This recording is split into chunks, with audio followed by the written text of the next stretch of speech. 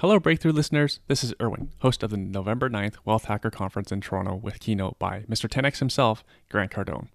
If you're serious about creating multiple streams of income to get freedom from your job, support your kids through school, we will be hosting an all-day masterclass for beginner to professional investors to get on the fastest path to achieving your goals. For more details, go to wealthhacker.ca and your special discount code is Breakthrough. Again, that's wealthhacker.ca for details, discount code Breakthrough. Sandy and Rob already have their tickets, and we will see you all there. Hi, this is Dion Begg from Butler Mortgage. We're currently ranked the #1 mortgage brokerage in Ontario and #2 in Canada, and much of our success is due to the fact that we help clients acquire multiple investment properties. If you'd like to talk with a mortgage advisor who specializes in investment property, you can reach me at 888-684-8326. To learn more about what's going on in the world of investment property financing, check out episode 23 of the Breakthrough podcast, where I discuss the topic with Rob and Sandy. Breakthrough Real Estate Investing Podcast, episode 97.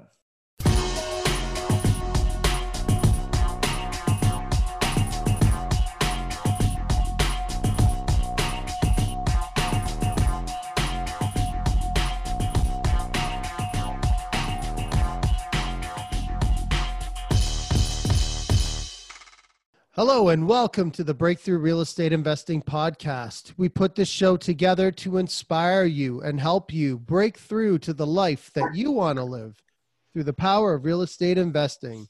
My name is Rob Brake. Here with me again is Sandy McKay. Hey. How's it going, Sandy? I'm fantastic. You? I'm good. I'm really good. I'm excited about this two-part series that we have today to share with the listeners.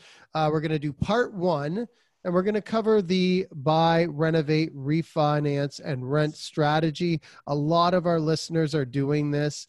It seems to be one of those strategies that, is very attractive because you can sort of rinse out and repeat, I guess, pull your money back out and keep going. So a lot of people do call it the buy fix refinancing strategy. So it just depends, but we're going to call it the BRRRR strategy today. And we've got part one, which is going to consist of, I guess, two guests. We're going to talk about the buy and the renovate portions on the show today.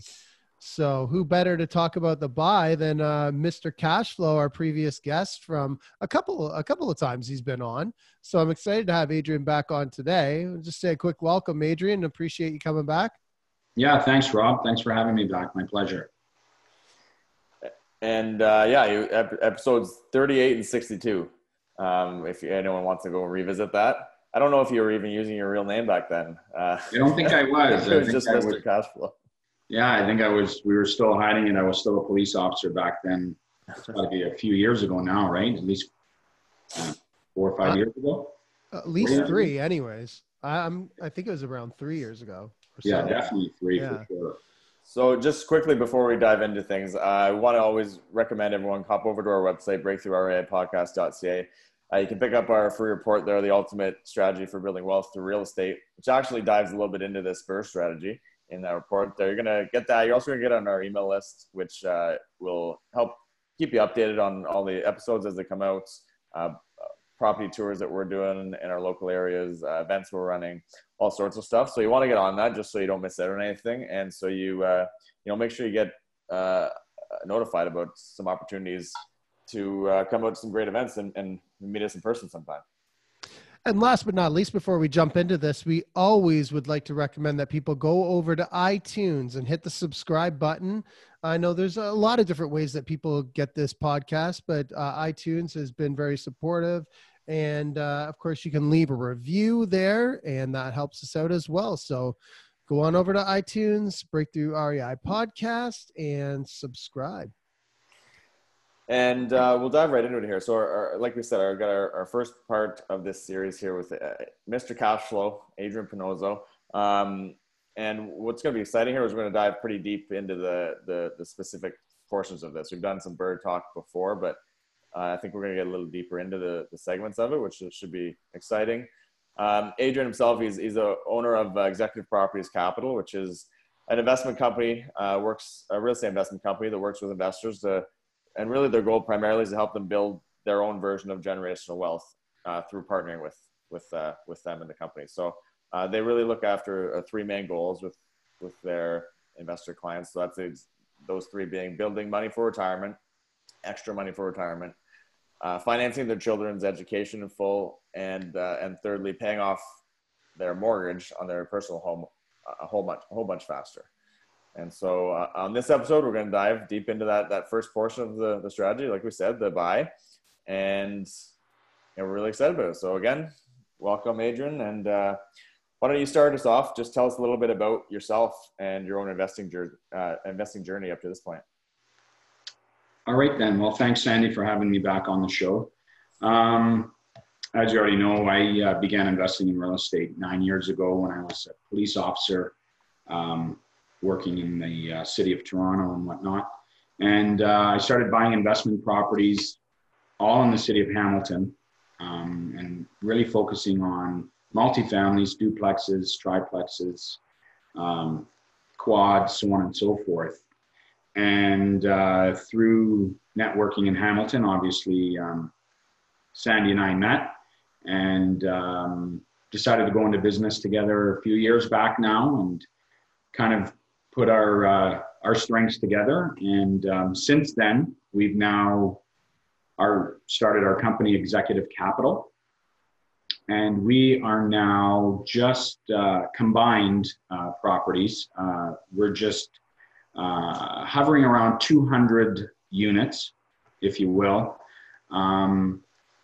which is equivalent to, I think we just hit 50 properties now, Sandy, together, all multifamily homes, and which is also equivalent to, believe it or not, it's hard to believe, just shy of $40 million in real estate holdings that we've accumulated together for us and our joint venture partners that have put the trust in us to invest in partnership with buying these multifamily homes, again, all in Hamilton.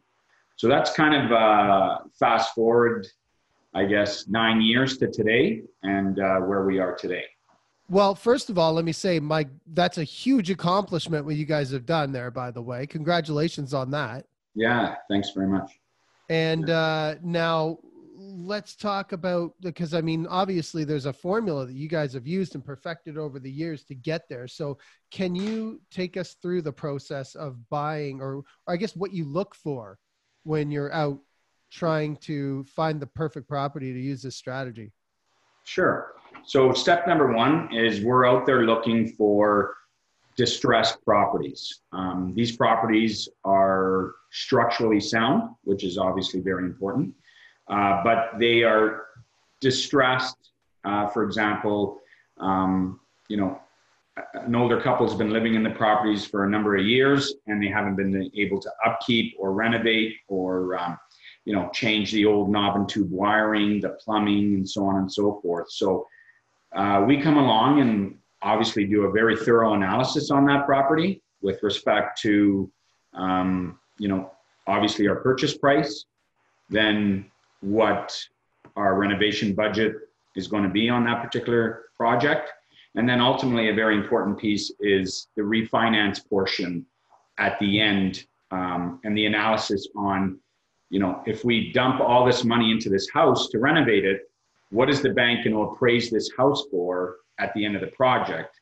And that process is extremely important because our goal is to extract, and our joint venture partners as well, is to extract all of our capital, including our renovation and including our 20% down payment on the house, out at the end of that project. And we do that because we like the ability to circulate our capital into upcoming projects and upcoming opportunities that arise moving forward. So we always try to keep our capital clear and free and not locked into a property, which will obviously sooner or later, everybody is going to run out of money if you leave 150, 200 in a property without extracting that. And last but not least, I would say on average, we're extracting all of our capital and our renovation budget, give or take between 6 to 7 months. start to finish in that project. So we've always heard that the buy is the most important thing. In that, like, really you or one, whoever's out buying the property is really responsible for being able to understand all of the rest of the steps that come afterwards, right? In order to make an educated decision on whether or not this is the property where you'd be able to do all those things that you were just talking about. Absolutely. I want to say every step in this process is extremely important. If you overpay, you know, you could wind up at the end of that project leaving money in. If you don't budget your renovations properly, and you budget that you're going to spend $50,000, for example, on the property, and you wind up spending $150 on the property, now that's going to throw your numbers off at the end as well. So now you're leaving money in the property.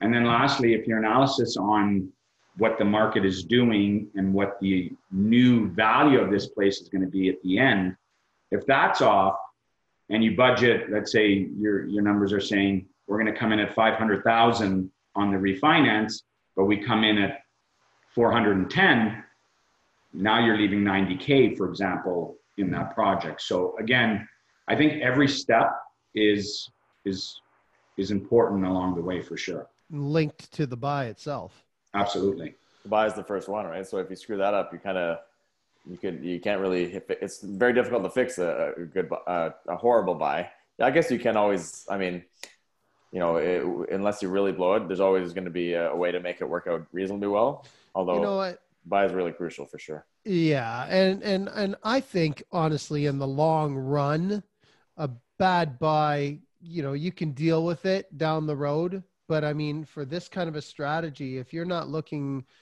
to just buy and hold and appreciate and maybe, you know, come out of it on the positive note down the road, which I think that you could do if you just, you know, pulled up MLS and stuck your finger on the computer screen. The key to this is being able to extract that money and move on. So the buy is super important. I would imagine for you, it's kind of important you stick to what you know, right? Like, so Absolutely. Do you try to find similar properties to purchase or do you look for different styles of properties or what do you do there? Our niche is really the multifamily homes, ranging all the way from, you know, starting at a duplex, for example, all the way up to, we're actually diving now into multi-purpose buildings. So more of the commercial side of things as well. But we've done it all. We've done the duplexes and we've done up to, you know, 6, 8 unit, 10 unit buildings that we've incorporated this strategy and been successful at the end of the rainbow as well. So yeah, multifamily buildings really is where our strengths lie. And if you're analyzing those opportunities, how do you actually do that when you're looking at a property potentially? You know, somebody comes across your desk or someone tells you, hey, this I found this one, or you find a property and you're searching. How do you look at it? Like, what are you looking at before you even get to the property? What are you looking at to determine that it's an actual potential opportunity? What are the key things? I can't stress enough a very thorough analysis on the numbers. Really, it all comes down, as we're all investors, it all comes down to the numbers, right? So we're focusing really on, again, our purchase price, our rental budget, our carrying and holding costs, for example, also have to be taken into consideration. And then ultimately, very, very crucial as well is what's this going to appraise for after we dump all this money into that? And that's doing a fair market analysis on the comparables that are obviously at the same level that you're bringing this property to, right? And obviously in a commercial component, it really comes down to, as opposed to residential. So if you're talking about apartment buildings, it really comes down to what's this building now going to generate in rents after all the rehab is done to that building. So those, again, it really, really comes down to a really strong analysis on the numbers. I think it would stand to reason that the property, like you could find this type of property that you're talking about, you could find it in more readily in a bad area, let's say, than you can in a good area. I would imagine the ones that are in good areas, obviously, they always say location, location, location, right? But can you make something like this work in the not so desirable areas? Absolutely. Again, you're gonna fluctuate your market rents depending on the area as well, and obviously your major component is that purchase price. So you're gonna really determine what the value and the good price on that home is, considering it's not in that AAA area. We're in a C, maybe a C- area. That's going to reflect obviously how we negotiate that deal with the seller of that property. And a lot of our stuff we're finding off market as well. We're getting a lot of leads and on properties that haven't even hit MLS, that these old folks or whatever they may be want to unload their properties, but they don't want to put it on and disrupt their tenants, or they don't want to put it on MLS for whatever reason it may be. So we're getting a lot of opportunities that way as well. I guess it comes down to the market and the rents too, right? Which, can you really get decent tenants in those maybe not so great areas? I think every market's going to be a little different. We've had success, I know, in Hamilton with actually getting good quality tenants in almost any area. There are a couple to avoid, but it kind of depends on your market niche. What about getting to the property when you're at the property itself? So you've determined it's a good potential opportunity, and then you drive over, you go, you're standing at the street and looking at it. What are you looking for? What are the main things that are going to determine, yes, I'm going to take the next step on this place, or no, this is right. This is no good? We really focus on structural components on that building, whether it is a triplex or it is a 10-unit building. Structurally, the structural component is could be a major disaster if we underestimate or we overlook that. So I'm really keen on the structural component of the building. So if that's all clear and fine, and structurally it appears strong. For example, as you walk through the building, it isn't kind of all on a 45 leaning to the left or to the right or whatnot. That's what I mean by structural. And once that's satisfied, we put together a very thorough budget and with respect to all the work this place is going to need. And if the numbers don't work based on, how much money we have to dump into those renos, then obviously we walk away. So our analysis after the structural component is satisfied really depends on, obviously, again, back to the numbers. How much are we dumping into this place? Does it need a complete rewire? Does it need a new roof? Does it need all new windows? Typically the stuff we're buying needs, a lot of times we take it right to the shell, but again, that's in our budget. And if I can give any advice, obviously, the bigger the reno, the bigger the lift at the end of the rainbow.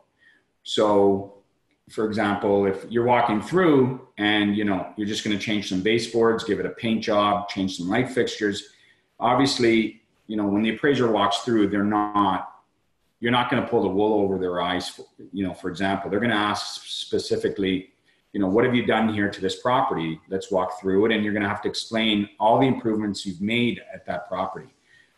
And again, the bigger the reno, the bigger the lift at the end of that refinance. So once we have a very strong renovation budget and we're comfortable with that, we go back to running the numbers again, purchase price, renos, refinance, and then we're able to say the numbers work or the numbers don't work based on that. So a lot of times we bring our preferred contractor through, and they're actually walking through with us and taking notes and obviously giving us budgets on, hey, you guys are looking at 50,000, 80,000, 100,000. So we have that, security or peace of mind as well. It's always a great idea to bring your contractor through, and even though we have all this experience in the strategy, we still to this day bring our contractor through.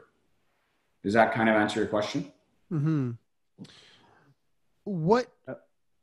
Go ahead, Sandy. Do you have something else? No. What do your offers generally look like? So you find something like this and you want to, you're going to put in an offer with the client, whatever. Do you have conditions? Are you trying to go, what does that look like? I guess let's just go there. Off-market offers, obviously we treat differently than properties that are listed. A lot of these properties that are listed on the MLS, we wind up still to this day, the Hamilton market is incredibly strong. We're still in multiple offers in Hamilton, every week. Nothing's changed. I know other markets obviously aren't as strong, but so back to properties that are on the market and we're in multiple competition. Obviously, we know the cleaner the offer, obviously the odds of us getting that property are better. We know we're going to strip this property, let's say, to the studs. So I'm not going to put in a condition of home inspection if my contractor and I both feel the property is structurally sound. I'm going to exclude that home inspection condition because I know I'm taking it to the studs. So I don't need a home inspector to tell me it's filled with knob and tube wiring or so on and so forth. So very few conditions on property that's listed. Properties that are off market, our offers typically will have a financing condition. Again, we're working with a lot of joint venture partners who come to us and say they're ready to invest and they want to, get into this partnership with our company.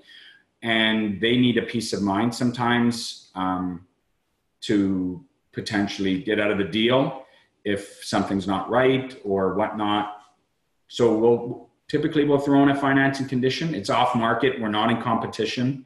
So we have that luxury to play with it a bit and secure ourselves and peace of mind for our joint venture partners.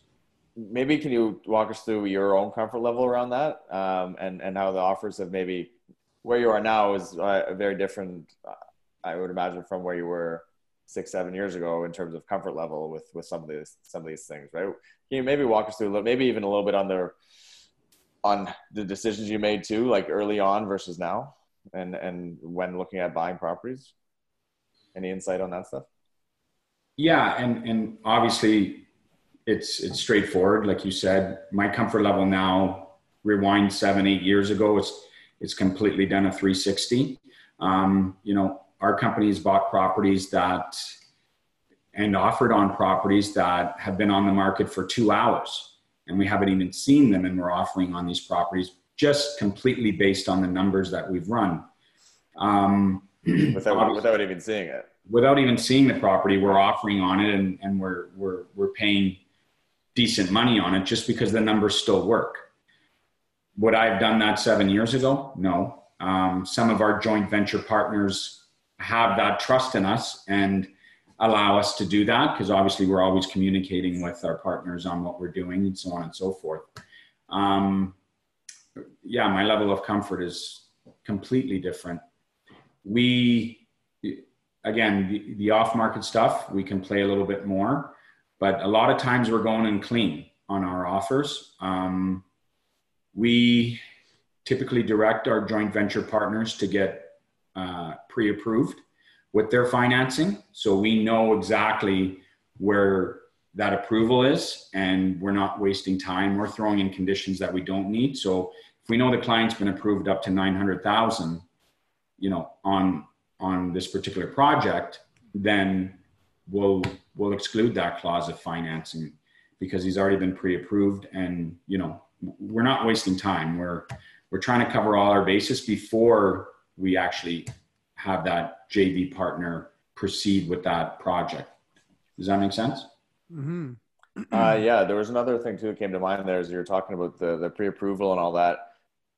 One line on the spreadsheet of analyzing the numbers would be holding costs and what that looks like. I think, do you analyze that a little bit too, and like if a project's financeable with an A lender and what that would affect on your mortgage and subsequently the holding costs and what those numbers look like when you're running the whole, the whole number thing for the project. You want to know that, I assume, right? Is that something? Absolutely. And what do you look for in a property to determine if it's what the financing is going to look like? So we do buy properties that obviously are not financeable at the start, and we're either raising capital or we're obviously going to a hard money lender and borrowing that money at 8-10%. And then depending, if it's a major rental like that, because if the bank's not going to finance it at the purchase, it's usually not habitable. That doesn't scare us. We or our joint venture partners. We're going to just run that. We're going to run that expense of carrying that, let's say 400,000 at 10% interest for 6 months. We're going to include that in our analysis with respect to our expenses. And at the end of the day, do the numbers still work? Does that kind of answer your question with that? What will be one or two things that would make it inhabitable? What will be a couple things there that for sure, or a very high likelihood that you're not going to get normal financing on a conventional financing? I would say a common thing we've experienced is major water damage. A pipe burst in the house and flooded the last 2 floors or all floors of the house, for example. And for whatever reason, it hasn't been fixed, or even the seller wants to take the insurance buyout and just wants to walk away from the property. Obviously, it's completely flooded. Just a prime example. Obviously, the bank's not going to finance that because it's not habitable. A property that's,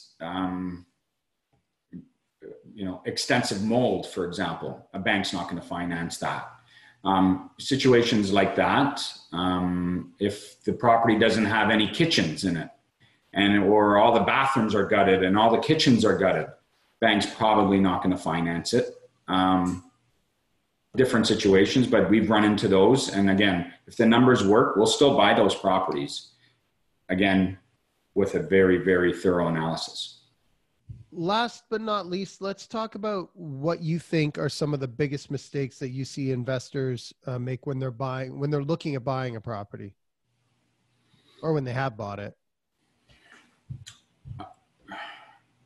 I think, really working with the right professionals. When you're an investor, obviously, I would more refer to people that are starting out. I've seen them make a lot of mistakes because they're running around, and I see the different agents that are taking them to see properties and whatnot. And you really need to have a very strong team around you, starting with your realtor and or your joint venture partner who has that experience from A to Z to take you down the path. I'm seeing different showings and whatnot, other agents who have absolutely, zero experience in the investment world with multifamily homes, taking these clients out and trying to give them advice. And I just shake my head, because as soon as things, and with every project, there's stuff that comes up, and the road isn't always smooth. There's always bumps in the road. And as soon as something comes up, how is this person's on their own basically to make all these major decisions, right from even just hiring the right contractor. Huge component of this strategy. Without the good contractor on your team, and you've heard horror stories where contractors start and then they disappear and then they come back and then they take the guy's money and they disappear again. Again, having a solid team, starting from your realtor all the way to your contractor, your mortgage broker, so on and so forth. Huge value in that. So really do your homework if you're a new investor with respect to the team you're working with and how they're going to guide you through this. Ask your realtor, how many investment properties do you own? How many investment projects have you been through yourself personally? If they say none, probably not the realtor to work with. And obviously do your due diligence with your contractor, right? Get your references from him, go see his jobs, talk to more than, 3, 4 of his clients and do your due diligence with him as well. Does that answer your question? Yeah, I think that's more of a guide for what they should do, which is probably better than the mistakes that you've seen people make anyway. No, I agree. How could someone, especially like when there's such so many details that need to be gone over, as far as what the property can be used for, how much money you're going to be able to pull out of it, what type of rentals are needed, like all of that stuff. If you don't have a good team around you, you're never going to be able to put those numbers together just to figure out whether the buy is a good buy or not. Absolutely. Yeah, I think doing the general analysis, you get a property worksheet off the internet or something, and it tells you all the things to look for. Okay, it's step one maybe. Although there's a lot, like, how do you know what this is going to cost or that's going to cost? How do you know what the use is really of the property? How do you know all these little details without having a really great team of professionals around you? It's pretty much impossible for any, average person out there to know that stuff without having years and years of experience on it, working on it yourself, right? Absolutely. I kind of look at it, you want to go to the Olympics, and let's just say you want to go to the Olympics in swimming competition, and you obviously need a coach to get you to the Olympics, a trainer, a professional to obviously get you to that level. So when you're interviewing your trainer, your personal trainer, who's going to train you to get to the Olympics, you're going to want to know how many athletes have you trained? How many athletes that you trained actually made it to the Olympics, for example, so on and so forth. Like, what's your bio? What's your credentials? Like, what's your experience?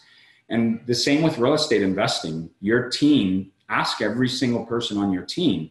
So you're not overpaying. Very common. You overpay for the property. Ask them what their level of experience is and how many times they've done this.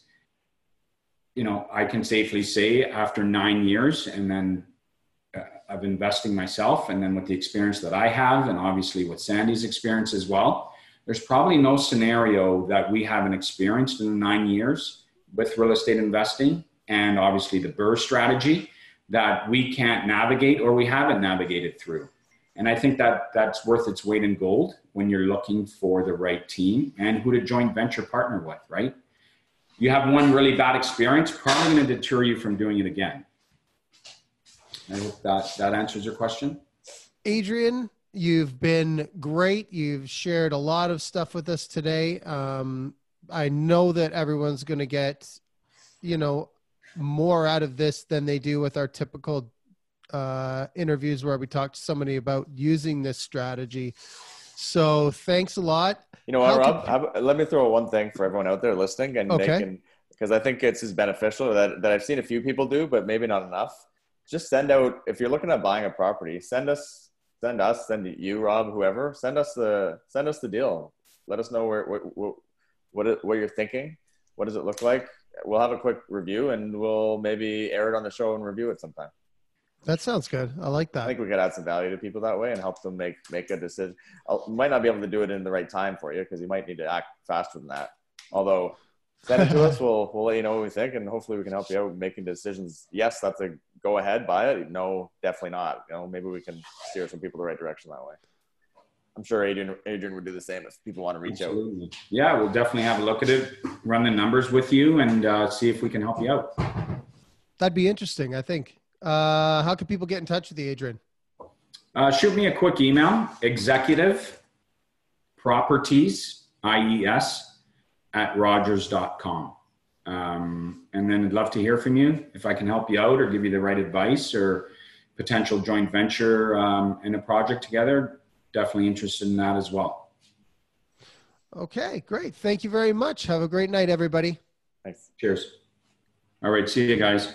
So our second guest here on part one of our BRRRR series is Lee Pollock, owner of Vision Construction Management, which is a construction management company based out of Hamilton and really works primarily with investors to help them create quality, safe rental units. And Lee's an investor himself who owns a sizable portfolio across Southern Ontario and he's also one of the key members of our power team here in the Hamilton area. So welcome to the show, Lee. Hey guys, thanks for having me. And Sandy, what specifically is Lee going to be talking about today as the second part? Exactly. So again, just to recap, we've talked about the buy part of the buy, renovate, refinance, and rent strategy, and we're gonna move on now to the renovation portion. So we're gonna focus on construction and how to handle the construction portion of the strategy, which is really a pretty key part, one that I think a lot of people have some challenges with, right? Definitely. You know, when I'll ask the guests the type of challenges that they've run into, because I can relate so much on a construction level to that question, that's always what I expect the answer to be. And most times it's not. Most times it's, you know, they'll talk about financing, or, I mean, we'll get to all these things too, but, or they'll talk about, you know, I don't know, emotional stress or, you know, overcoming their fear to get into it. But, you know, there's something to be said for this practical element here that really needs to be focused on, and you need to understand and get somebody who understands working with the city, all those kind of things, in order to avoid those challenges, or at least the best you can when you run into those challenges, get around them. And so, Lee, I'm really happy to have you here to talk about these things today, because I think it's super important. So thanks for being here. Yeah. Oh, thank you. Thanks for having me. You know, when I first started investing in Hamilton, and this is probably going back maybe 5 years ago, 6 at the most, my biggest challenge was getting caught up with contractors and trades and trying to manage projects while having a full-time job. You know, contractors falling short with budgets and timelines, and just generally not even finishing the job and having to switch contractors halfway through. There was a short period where I went on a buying frenzy, and, you know, Sandy sold me a full whack of houses, but I got stuck with, I think, about 4 or 5 projects, and I didn't have anybody to work on them. I ended up hiring my own guys and slowly started building a crew of people. And, you know, flash forward today, you know, I'm still buying my own real estate, but working with investors with my own construction company. And we've built up, I think we're right around the 20 employee mark right now. And things are going very strong. Well, that's good to hear. Let's go back and talk about how you got into real estate investing. What got you interested in it? That would be Adrian Pinozo, and brought me up to Hamilton. I did my first project with him back in, I want to say 2014. We did a very successful 4-unit project. Sandy sold it to us, the one on West. And, you know, after that I was just hooked. So I kept going. I kept buying projects on my own, and, you know, working with Sandy and his team, and, you know, then building up my own portfolio, and then eventually off to my own construction company. I was going to say 5 years later, I think last count I'm up to about 60, just over 60 doors now. Fantastic. And Not all in Hamilton, right? You do have some others in a few other markets. I have a small building in Welland, but primarily it's, you know, aside from the building in Welland, everything is in Hamilton. Timelines and true and honest budgets. So the timelines might not be exactly what the clients want to hear with, you know, the 2 to 3 months, but we're a little bit more realistic with them. We're more realistic with the budgets, and we seem to be getting the jobs done within the timelines and budgets. So I think that's a really good thing. That's something that you pointed out there, specifically in that a lot of contractors will just take on job after job after job and not try to figure out how they're going to complete all the work. That's sort of the least of the worries. Just getting that person locked in and working with them seems to be the most important thing for a lot of them. A lot of contractors take a hefty deposit up front on, you know, let's say $100,000 contract. Some of these guys want, you know, 20, 30, 40% up front before they even touch your walls type of thing. We're not doing that. We do, you know, if your project is going to be for argument's sake, 4 months, which is 16 weeks, we take bi-weekly payments spread over the 16 weeks. And we don't take a payment until we start. And it seems to be working that way, which is good for us. It's good for the client. They're not putting out too much risk with dollars up front. We're not holding their money and using it to fund somebody else's project. We have a network of people, trades that we're working with. We do everything exclusively in-house, and we work with the same electrician. We work with the same plumber. We work with the same HVAC. We work with the same roofer. So we're working with the same group of people, and we're keeping them essentially busy, full time for the most part, which is working really well. And everything is basically boiled down to we have it set apart in 3 phases of construction. So right to the point where we know the client will know and we know before we start exactly what materials are needed and everything's ordered essentially up front. Lee, why don't you give us an overview of what your projects generally look like? What's the timeline kind of consist of, and how do you ensure that the construction is done on time and on budget? Because on time and budget, really, time is the one that I think a lot of people struggle with. And as an investor, right, if you're buying a project, some of the contractors, the conversations I've had is, well, we're only a month late. It's not a big deal. A month late is a month of rent potentially, right? And if you're talking about a 3 or 4 multi-unit property, it's rent on multiple units. So we're talking about thousands of dollars of lost income, right? So it's a pretty important thing to nail the timelines. How do you ensure that happens, that you stick on the timelines? Well, we stick to a schedule, basically. So, for us, a typical project, if we're going in, we found that rather than try to patch walls and save the existing sort of, garbage that's in the house, we found that it's easier and faster from a construction standpoint just to basically get everything completely out of the house, right down to the brick wall. Start with new framing, all new electrical, all new plumbing, all new HVAC, all new insulation, all new vapor barrier. Everything's done. We also find it easier actually to work with permits.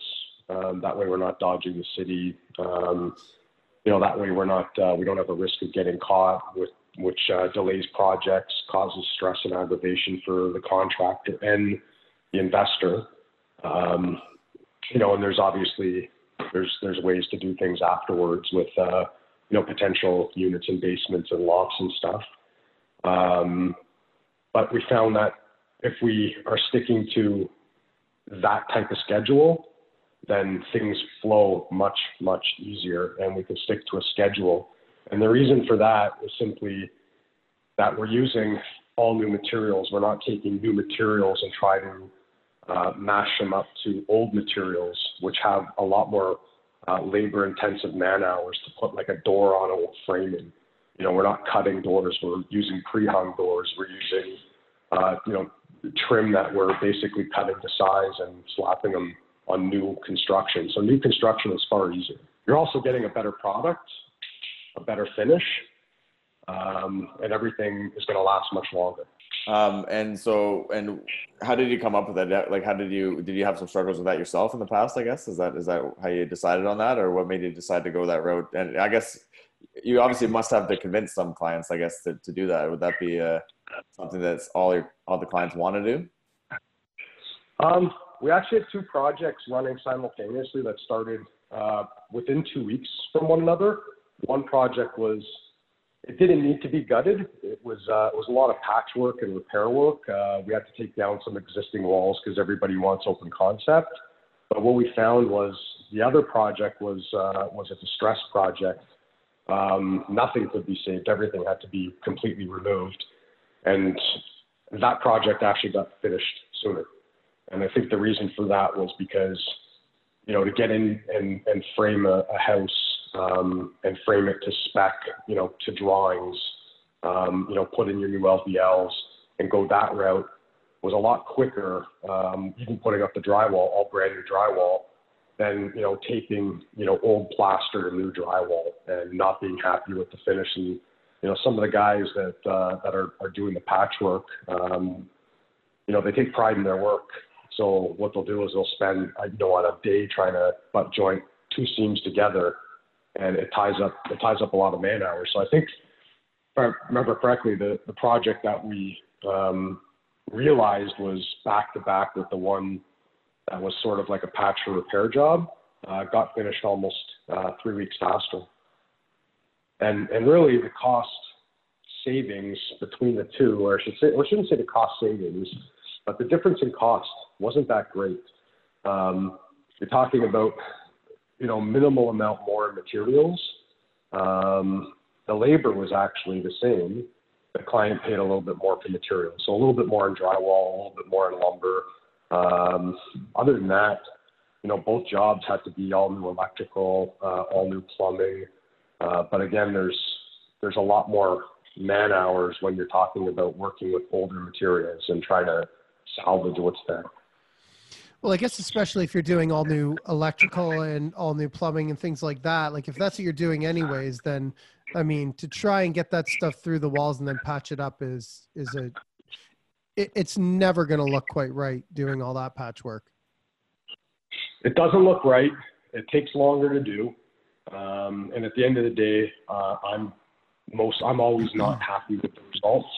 And I know the homeowners aren't happy with the results, and we just kind of slough it off and usually say, you know what, it's a rental property. We don't have to live there. And it's okay for some of the houses where they're not that bad. But in my experience, the majority, a lot of these houses in Hamilton, and exceptionally all the ones that we're working on currently, they're all 100% guts. We're taking them right down to the brick now. Well, thanks, Lee. Now, we're trying to get some golden nuggets here for our listeners as far as the renovate portion goes of the BRR strategy. So what do you think are the key things that investors should look for when hiring a company for renovating?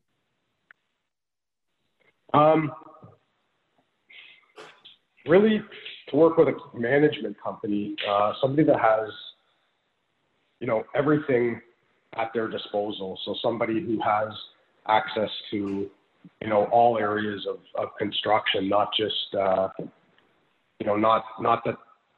just electrical, not just, plumbing, that they really work with, an in-house team, that they don't have to sub things out like painting. They don't have to sub things out. The more you have to subcontract out, the less control you have over everything, because you're working with other people's schedules and timelines, which means you're working with potential delays and potential people not showing up.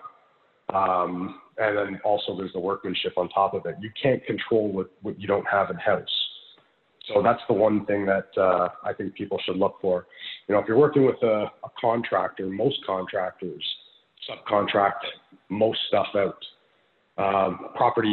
Construction management companies, they actually manage everything in-house. So it goes back to what I said. We do everything in-house except for electrical and except for plumbing. And the reason why we're not doing plumbing is because we've really switched, and we're promoting to work with everything on permits. And we do need to pass inspections for that. And what do you think about people's ability to work with the city? Is that something that is important too? I know it is, but Absolutely. How important is it, I guess? Oh, extremely important. The city can stop you. They can essentially, hold you up. Everybody has a bad taste in their mouth with, pulling permits. There is added costs for sure. You have your architectural, you have your engineering, you have your permit fees and everything. And it is a more upfront cost, but I've proven a point where that cost is actually saving you money with potentially getting shut down on these projects with orders to comply or stop work orders. There's also the fact too that if you have to order 300 sheets of drywall for a house, you can have it delivered at 2:00 on a Tuesday afternoon on your front lawn, and you don't have to worry about it. Where you're not if you're working without permits and without the city, you got to start, bringing these sheets of drywall in at nighttime on weekends. It slows a project down big time, which is further delays. And trust me, regardless of whatever time you bring it in, somebody's peeking through their curtains. Yeah. Absolutely.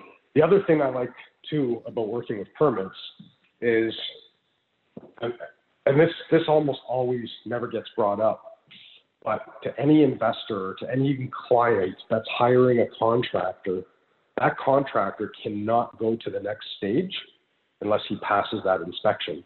So that investor or that client should have, should know that they're being protected by the city as well, because their plumbing is being tested.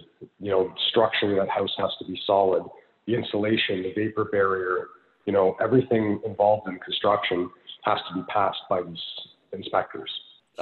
Lee, because you've done it, I know you've done a bit of both. You kind of started out finding your own trades and basically being a general contractor almost yourself on your own projects. What do you recommend for people going, maybe a first-time person or even someone a little more experienced? Do you recommend they hire full construction management companies? Are they better off doing it on their own? How would you recommend people go about handling that and those options?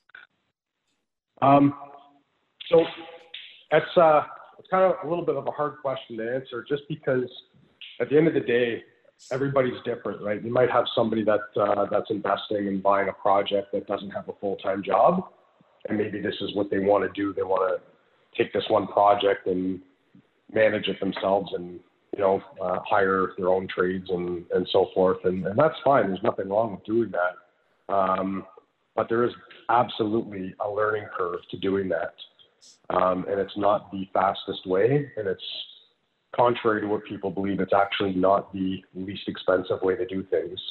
Most clients and most investors that I know and that I work with, and all of my JV partners, they're all employed, and they can all, they really don't want anything to do with the construction. So they hire, they hire a construction management company, and they basically just, pass the reins over and say, get it done. I would always recommend for an investor looking to get their money back and move on to the next project and start collecting, rental income.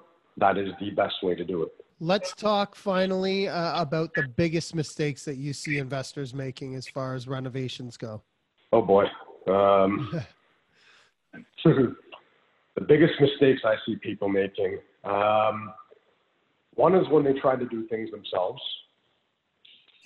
That's one. I guess the other thing too, it goes back to what Sandy just asked, and that's when they try to GC the projects on their own. I see too many investors and clients fail at that, and then they, halfway through a project, they start looking for a contractor to come in and pick up the pieces, or a construction management company to pick up the pieces. Clients and investors have to realize that this has become a full-time business, and this is what we do full-time, 7 days a week. And we have set contracts in place with our electricians. We have set contracts in place with our plumbers and our HVAC, contractors, and we know what they're doing, and we essentially hold the warranty for everything. So if we're working with the same people, the clients are automatically protected under our company. So that I find is a mistake as well, where clients will work with too many different people, and when something goes wrong, the fingers start getting pointed at whose responsibility it is. And I see that time and time again in the construction industry, where you're bringing in two different electricians, two different plumbers, two different contractors, and everybody's pointing the finger, and the clients at the end of the day are left with a big mess. Let's talk finally about the biggest mistake you ever made as far as renovations go. Biggest mistake I ever made was, I guess back when I first started this and I first started working with contractors, was working with a contractor and doing exactly what I just said, which was trying to speed a project up by bringing in my own people when a contractor had that contract. So, to speed him along, I would try to hire a painter, or try to hire a tile guy, or try to bring my own plumber in. And, even though I thought I was trying to help the situation by push the project forward, it actually pulls the project back. So that was, I've made that mistake. I see some clients, still try to do that. We work it out, but that definitely was a mistake. The other mistake that I made too was I took on too many projects at once for myself at the time, and that can get frustrating as well. I mean, I came through it. It worked out very well, but I think everybody has a different appetite for stress and what they want to handle. So everybody has a different comfortability level with how many projects they want to take on. And at the end of the day, we're still, I guess, a mid-size construction company. We're absolutely trying to go and grow and take on more work. And we're going to get there. But right now we're running pretty tight. Let's talk about finishes. Because I mean, the next portion of our buy, fix, refi, and rent is the refi portion. So what types of finishes should we be using to get the best? Like, I mean, I know it's it's almost a silly question in that, well, of course, if you use the higher finishes, you're going to get a higher refi. But let's just say then, what things should we focus on to get the best refi? So when we do our projects, what we've learned and what I've learned is most likely, yeah, they do look at finishes for sure, but it really boils down to a lot of things. It boils down to your floor plans. It boils down to units, your unit configuration, and also the square footage of the actual project you're buying as well. We have a standard that we use for every single house, and it's worked very well with us. So we don't use we're not using like the low end stuff, but we're also not at the high end. We're using a nice finish that all our clients seem to like, the appraisers seem to like as well, and also very importantly, the tenants seem to like. So there's no issues with the units that we're finishing. They get rented almost right away. So we're using the same laminates, we're using the same casings, the same doors, the same tiles, the same bathtubs. It's almost become like a standard home that people are buying now. Everything is really the same finish across the board, right down to the same colors on the walls. Why don't you go? Because for our listeners or viewers here that are watching, you're actually in one of your finished or almost finished projects. Why don't you just have maybe at the kitchen or something? We can have a quick look and you can talk about. Yeah, let me just go walk down the stairs here. That also helps too, by the way, when you have your finishes all picked out. You don't have to think about things, which helps speed the process along. So for us, we have everything on a pre-order sheet. So we just really write down the square footage and the linear footage that we need of whatever it is we need at the time, and we send it off to our supplier, and it gets shipped out almost the next day. We don't have to wait to go and pick things out and wait for homeowners to go pick things out. But let me just flip this around. So this is a house that we just finished. Actually, I'll show you guys the foyer first. Hold on. This is essentially a 5-unit semi-detached. That's 3,700 square feet. Okay. Can you guys see it? Yeah, we can see it. It looks great. So this was, we kept a lot of the old stuff, a lot of the old charm, because you can't replicate that anymore. And we just kind of made it flow, like all the old trim and stuff. I'll take you into unit number 1. And that's sort of like a standard floor that we use for everything. We painted the fireplace walls, put up some fancier sort of light fixtures. Can you guys see the kitchen? Yeah, we can see it. It looks good. I like it. That's a standard kitchen that we use. So really it's a standard in every single project. It's a standard quartz countertop that we use as well. A little bit of an upgrade on the light fixtures, but we have all the standard slimline pot lights in the ceilings. And now let me just ask you, So for the, I see that you're not quite done the project yet, but there is no appliances except for the microwave there. I guess you got I guess it's the tenants aren't expected to put in the appliances, or are they provided by the landlord? Well, we put the appliances in, but the clients obviously pay for it. Yeah. There's standard bathroom tiles that we go with. We always tile the bathroom ceilings. You got a pot light in there too. I'd say that's definitely above mid-level for sure. You know, I think it looks really good, and so that gives people an idea of. So for those of you who couldn't see what Lee was showing us, you know, you could hear we've got the quartz countertop, we've got some nicer tile, nicer light fixtures, not just the standard, you know, box contractor packs or anything like that. They all have, there's crown everywhere. I'd say that's definitely higher than a mid-level finish for sure. When you're talking about rental it is. property. We also always finish the stairs, so I don't know if you can see the stairs there. Yeah. We cap the stairs with treads and risers. Sometimes we build new staircase. We always put, you know, the nicer railings with the wrought iron pickets and everything on there as well. And we find that it just gives it a little bit more of a wow factor when you walk in and you see the nice dark stained stairs and the black wrought iron pickets. Okay, so that right there is actually even just the hallway of the building, right? Like that's not even in one of the units. If you can see down, that's just all Very nice. common area. Mm-hmm. Okay, Lee. Well, how can people get in touch with you? Yeah, you guys can give me a shout at 416-525-5951. I'm happy to talk to anybody or, you know, answer any questions. If I don't answer, I'm probably on a job site. So just send me a text message and I'll give you a shout right back. Sounds great. Okay, thanks for sharing everything with us today, Lee. Awesome. Thanks, Lee. Well, thanks for having me, guys. Have a good day. You too. Bye, guys. Bye, Rob. Yeah. Bye, Sarah. Yeah.